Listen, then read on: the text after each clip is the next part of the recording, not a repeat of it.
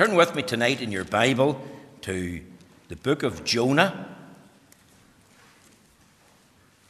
If you find Matthew and work your way back in the Old Testament, you'll eventually come to the book of Jonah.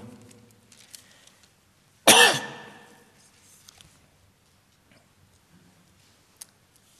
we're going to read in Jonah chapter 1, verse 17, right through to Jonah chapter 3, verse 1. Trust you'll follow with me as we read the Bible. Let's hear the word of the Lord. Jonah chapter 1, verse 17.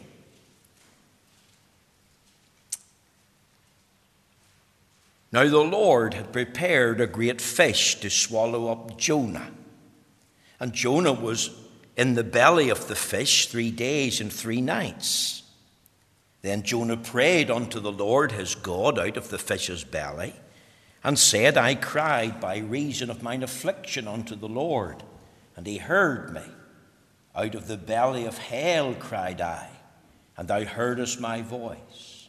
For thou hast cast me into the deep, in the midst of the seas, and the floods compassed me about.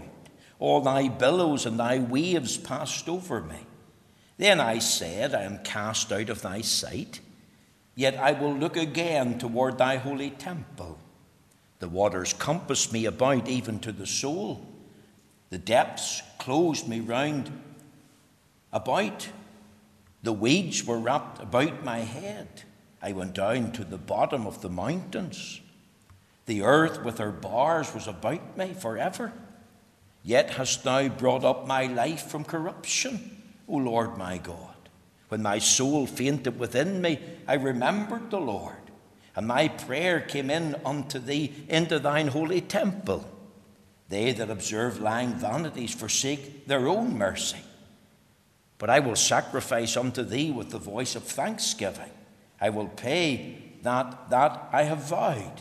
Salvation is of the Lord.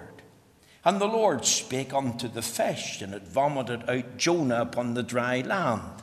And the word of the Lord came unto Jonah the second time, saying, Arise, go unto Nineveh, that great city, and preach unto it the preaching that I bid thee.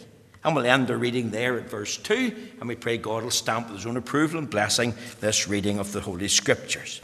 Now, my text tonight is taken from Jonah chapter 2, verses 1 to 8. And my theme this evening is the restoration of a backslidden man. Now, the book of Jonah is filled with practical lessons and spiritual instruction in the Christian life.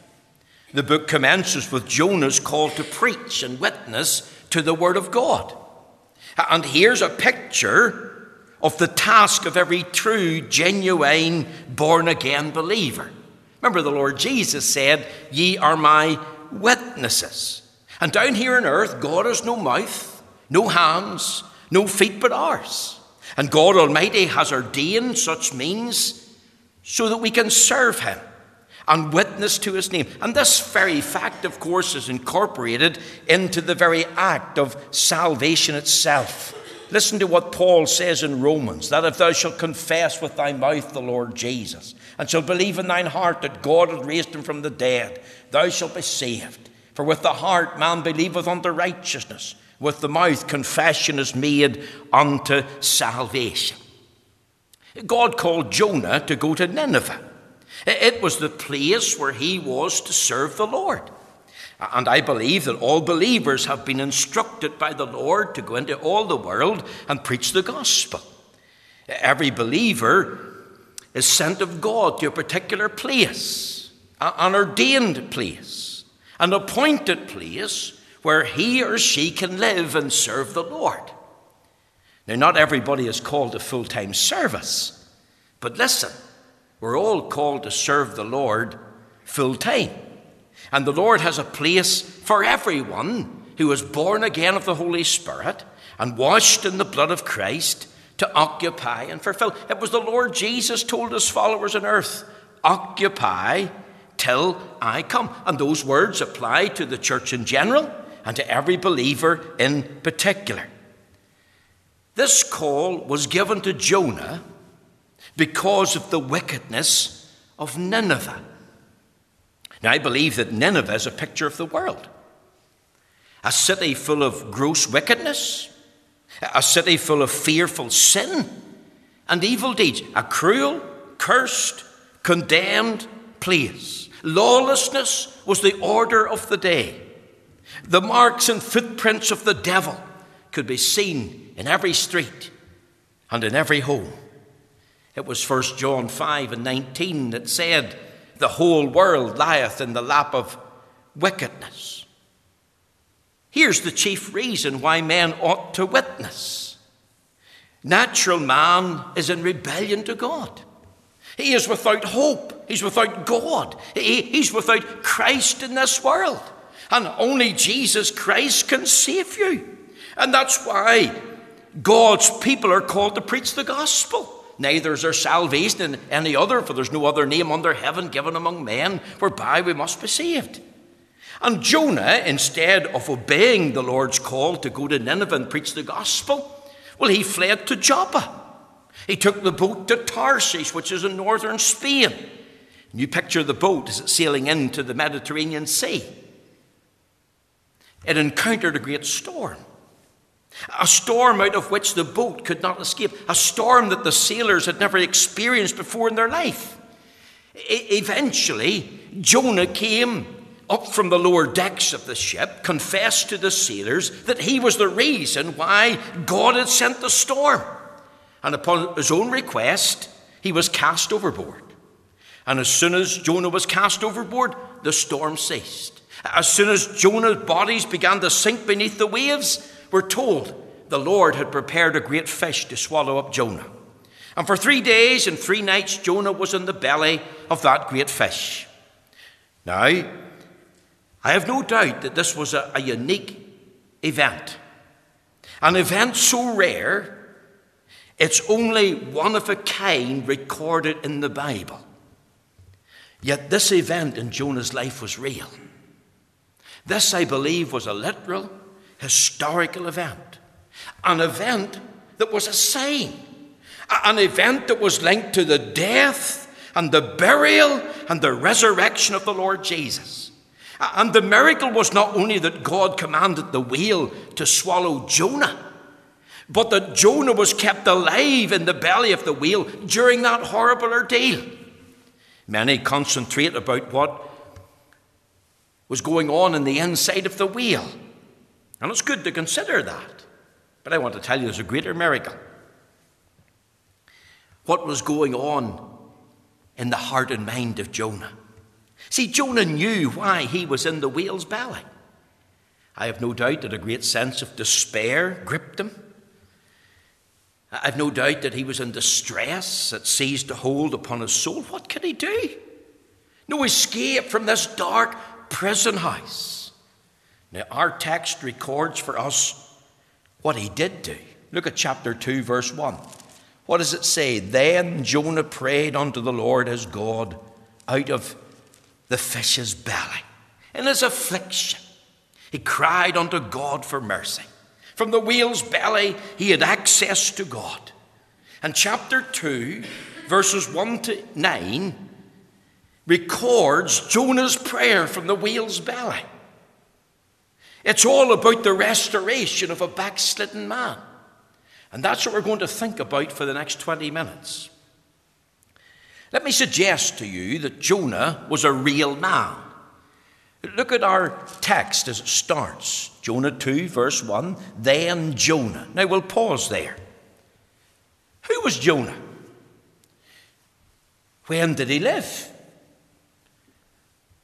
Where did he minister? Now that's important. And those questions, I believe, demand answers. And there's answers in the Bible. I turn you to 2 Kings chapter 14, verse 25. Listen to what we read there. He restored the coast of Israel from the entering of Hamath unto the sea of the plain, according to the word of the Lord God of Israel, which he spake by the hand of his servant, Jonah the son of Amittai the prophet, which was of Gath Hepher. And we read in Jonah chapter 1, now the word of the Lord came unto Jonah, the son of Amittai, saying, arise, go to Nineveh. You see, in 2 Kings chapter 14, verse 25, we're told where Jonah lived. He lived in a little village called Gath-Hepher, a very insignificant place, an out-of-the-way place, a backwood place. It's about 4 miles north of the town of Nazareth in the province of Galilee, where the Lord Jesus lived for a time. The text also tells us when Jonah ministered.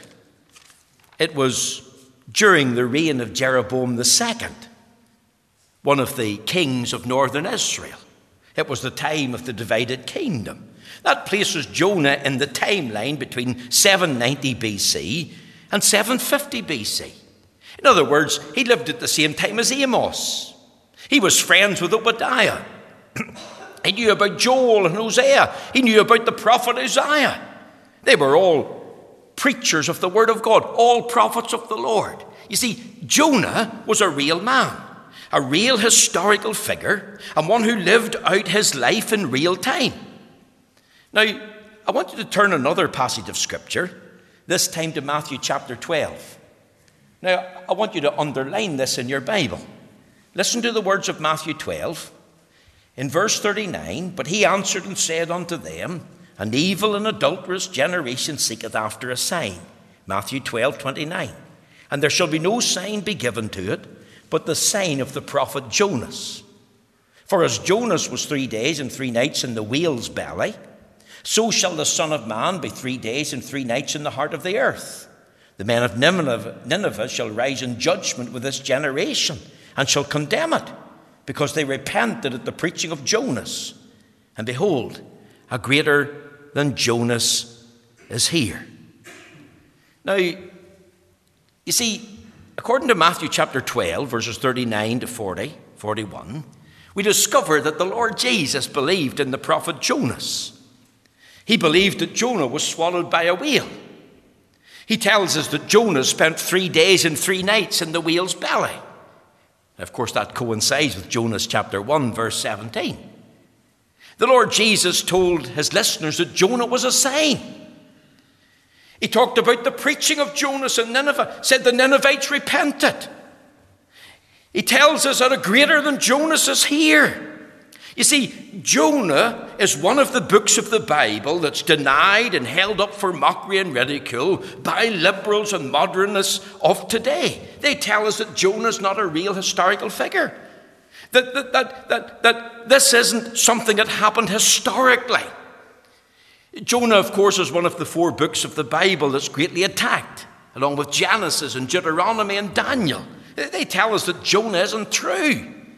It's not literal. It's an allegory. It's myth. It's the stuff of legend. Now, I want to tell you tonight, as the minister of this church, I believe the Bible.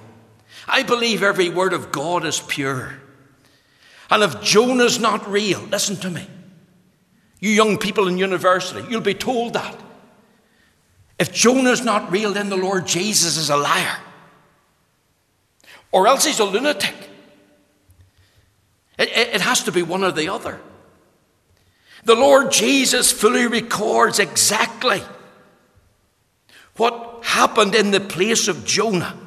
And he gives us a summary of the life of Jonah. He mentions Jonah. He mentions the whale. He mentions 3 days and 3 nights in the whale's belly. He mentions Nineveh. He mentions the Ninevites repenting at the preaching of Jonas. You see, to deny Jonah is to deny the gospel. To deny Jonah as a sign is to deny Christ in his death and his burial and in his resurrection.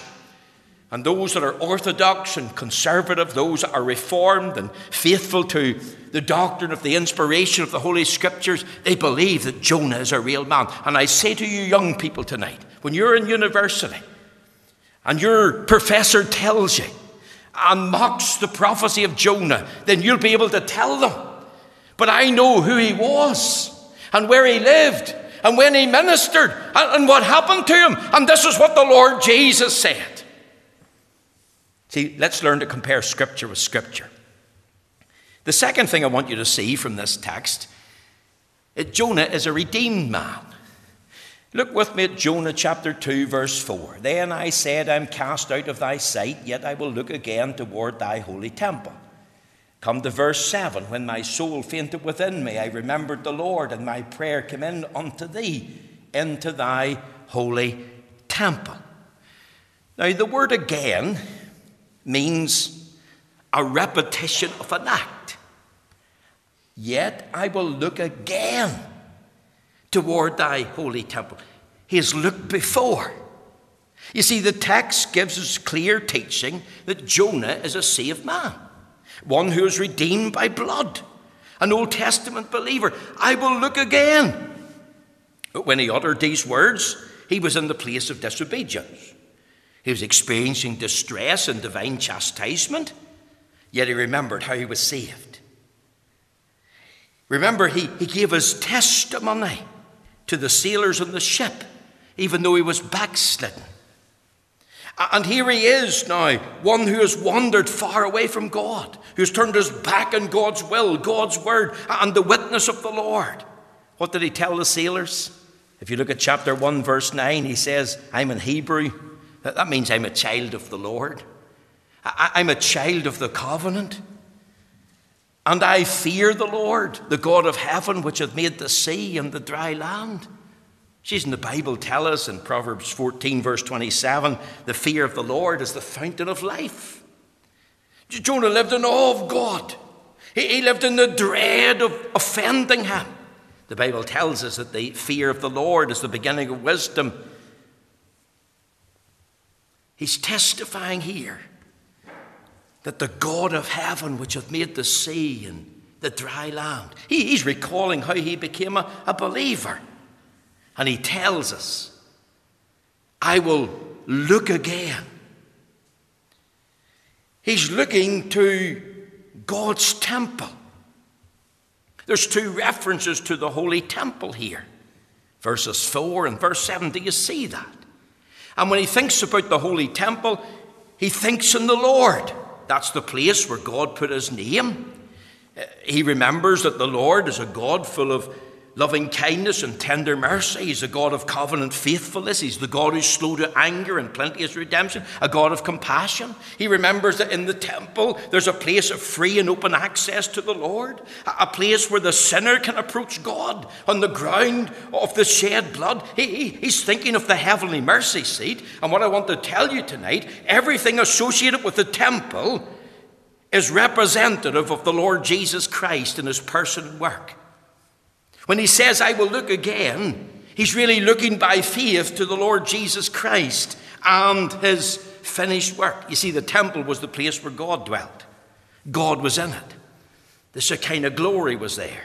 Now think of Christ, God with us.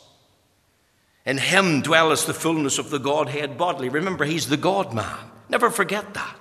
Not just a good man and a gracious man and a great man, but the God-man. The temple was the place of sacrifice.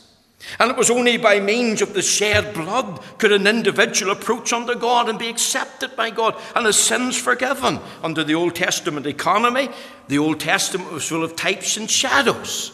And the blood of no natural lamb, the blood of no oxen could take away sin. Could only act as a covering until the shadow gave way to substance, till the type gave way to the antitype. You see, it was Isaiah the prophet who was a friend of Jonah's. He preached in Isaiah 45 and 22, look unto me and be ye saved.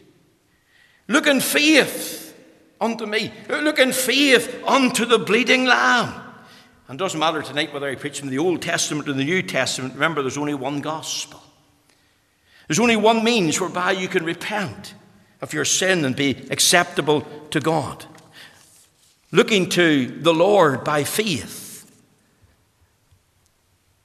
upon the ground of the shed blood. It's the only way to be saved. Abraham, the friend of God, the father of the faithful, it was the Lord Jesus spoke about him. The Lord Jesus said in John 8:58, Abraham rejoiced to see my day, and he saw it and was glad. See, God gave to Abraham the faith to look to his day when Christ would come. In the book of Genesis, Abraham said God will provide himself a lamb. And Abraham, like Jonah, looked to the bleeding lamb and was saved. And tonight I want to say, if you want to be saved, you must do the same thing. You must come the same way. You must look by faith to the bleeding lamb. Many stumble at simplicity. The hymn writer said, there's life for a look at the crucified one. There's life at this moment for thee. Look to Jesus Christ.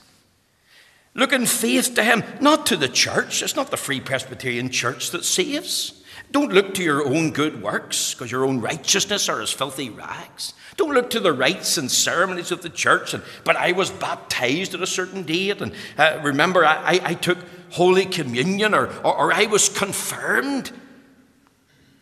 Don't even look at your own lifestyle. Look away in faith. Look unto me. Jonah said, I will look again. You see, he had already looked in the past. It was not the first time with the eye of faith. He fixed that eye of faith on the temple, and that temple represented Christ in his person and work. See, remember, Jonah was a saved man. He was redeemed by blood. He had a testimony. What about you? Young Charles Haddon Spurgeon was 16. He was sitting in a church service and the preacher preached, look unto me and be ye saved. And he said, young man, you look miserable. Look unto me and be ye saved. And as a young lad of 16, young Spurgeon gave his heart and life to Jesus Christ. And he became one of the greatest preachers that the English-speaking world has ever known, one of the great Baptist preachers of the day. Remember, John the Baptist said, behold the Lamb of God, which taketh away the sin of the world. The word behold means to look in faith. Jonah was a redeemed man. Very quickly, Jonah was a runaway man. I want you to think of this man who was redeemed, saved by the grace of God, saved by the free and sovereign grace of the Lord, and he became a backslider. Where and when did his backsliding begin? I answer, began in his heart and mind. The moment he disobeyed God's word, the moment he refused to obey the clear-cut command and will of God. Remember what he did? He tried to run away from the presence of the Lord. If he was in Gath-Hepher at home, then he went quickly to Joppa instead of going to Nineveh. He decided to go in the opposite direction that God wanted him to go. Nineveh was 500 miles away. Nineveh is in northern Iraq, by the way. And he's determined and said in his heart and mind, I'm not going to that place. I'm not going to Nineveh to preach. Those Ninevites, you know what? They don't deserve it. And Nineveh, God called him to that place. And he was determined not to go. And he was living in disobedience to the clear, plain will of God for his life. Maybe he thought, well, I'll be unpopular among the Israelites if I preach there. Maybe he felt, you know, I'm unconcerned about those bunch of heathen Ninevites. They don't deserve the grace and mercy of God. Could I ask tonight this question? Is there a Jonah here? Is there someone amongst us who's disobeying the word of God? Disobeying the revealed will of God for you? Maybe you're here and you know in your heart of hearts you're in a backslidden condition. You're running from the word of God, the will of God. You've been disobedient in a number of areas. You've gone back from wholly following the Lord. Your love for him has been affected. And times of God has come to you in grace and mercy and chastened you, spoke to you. Maybe he's afflicted you. Circumstances have arisen against you. Things are not working out the way you thought. You see, the amazing thing is this, that the first wave of chastisement against Jonah didn't work. The storm, it had no effect. He was in the ship. He was in the midst of the storm. What was he doing? He was fast asleep in the bottom of the boat. Maybe you're like that. Maybe in the area of relationship, there's a boy or girl here, and your attitude is you don't care what the Bible says in the matter of boy-girl relationships. And I encourage believers to court and potentially plan to marry only in the Lord. Don't Disobey the will of God, according to 1 Corinthians 7:39. Don't go outside the will of God in this matter, only in the Lord. Maybe you're thinking, but I'll do my own thing. I fancy her, you know. He's a great fella, even though he's not saved. Maybe it's in the area of Sabbath attendance. Maybe it's in the area of drunkenness. Think of young professing Christians getting drunk. Maybe it's in the area of idolatry. You've got an idolatrous heart and you're not putting the Lord first and you've left the Lord out of your life. Maybe it's in the area of lust and you've a covetous spirit. Maybe it's in the area of unbelief and not reading the Bible. Let's ask the question, what did the Lord to do to Jonah? What is the Lord going to do with you? He'll not leave you alone in your backslidden state, I'll tell you that. He'd make you the most unhappy and most miserable creature that ever was. But look at what he did to Jonah. Look how far he had to bring Jonah down just to get him to the place where he would pray once again. Jonah was a runaway man. Jonah felt, and Jonah knew that God is displeased with him. Jonah feels that he's cast out of his sight. He says, I am cast out of thy sight. He feels he doesn't deserve mercy. And yet he said, I will look again toward thy holy temple. In other words, he prayed out of the whale's belly. And let me just add this little thought. The story about Jonah and the whale is real. Don't ridicule it. Don't say it's a legend. Don't say it's myth. Did you know that a man called James Bartley in 1891, he fell overboard and he was swallowed by a whale. And he was in the whale's belly 2 days and 2 nights. It took him 2 weeks to recover. And whenever he recovered, his hair was bleached, his face was bleached, and so was his hands. And yet he lived just a normal life after that, although he bare that bleaching marks in his body. You can Google it. James Bartley, you call him. Another man, Marshall Jenkins, in October 1771, in a whaling ship. The ship was hit by a whale, and he fell overboard. He was also swallowed by the whale. The whale was eventually harpooned, and whenever they cut the whale open, he was alive in the belly of the whale. You see, this is historical. This is real. And if this can happen in our day, centuries past, then I believe the Bible. Jonah was a runaway man. Very quickly, Jonah was a repentant man. Let me just go through these 4 things to you, or 5 things. He was honest. He told God where he was, what he felt in his soul. You can read that from verses 3 through to 6. You see, often we're dishonest with God. We overlook sin so easily. We overlook our circumstances and providence that God brings into our life. We overlook that God has denied some particular request, and then we get mad and angry. We blame God. Jonah didn't attempt to explain what happened to him. He acknowledged his sin. He acknowledged his misery. He acknowledged that the condition was really his fault. He told the sailors who he was, that he had caused the storm, not caused by circumstances, not caused by the sailors and their inexperience. It was caused by God because of Jonah's sin. He talked about God's waves and God's billows.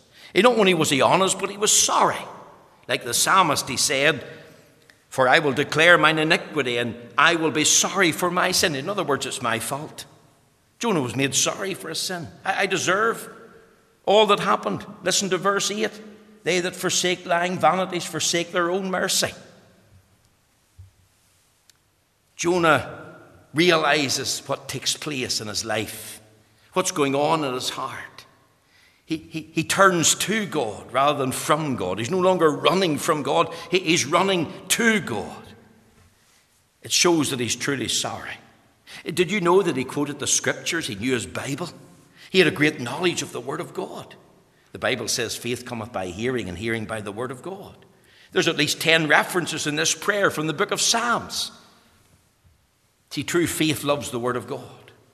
And Jonah was a penitent man in the whale's belly, and he's been honest with God. He's truly sorry, and he's quoting the scriptures again. And let me tell you something else. He took the place as a sinner before God.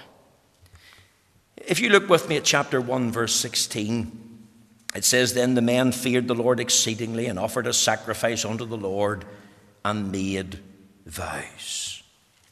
Think of the sacrifice of the sailors. The sailors were taught how to approach God. Jonah remembered how to approach God again. There was need for a voluntary sacrifice. And Jonah became a sacrifice for sin to appease the wrath of God. The storm was all about God's wrath. It was possible these sailors would lose their life. So Jonah said, "I'll give my life for the sailors. Don't let them die. Throw me overboard and let me die in their place." He says in this prayer, I will pay what I have vowed. You see, it's a serious thing to vow. Jonah didn't let pride get in his way. Jonah didn't allow the anger in his heart and the misery that he felt. He took the sinner's place before God. He thought of the blood of an innocent sacrifice. Lord, I can't let these sailors die. I'm prepared to die for them. And then there was thankfulness. Here he is in the whale's belly. And listen to what he says, "But I will sacrifice unto thee with the voice of thanksgiving." What was he thankful for? Physical blessings. God had spared his life in the whale's belly. Spiritual blessings. God delivered him. God saved him. It was God at work in his life. You see, as I said in the Bible study on Wednesday night, the book of Jonah is not just about Jonah being swallowed by the whale. It's all about a great God who took steps to restore a runaway servant. And my fifth thought was this: he was a restored man. Remember tonight that God is married to the backslider. Here he is praying to the Lord in a backslidden state, praying out of the whale's belly. But at least he prayed. And what do we read?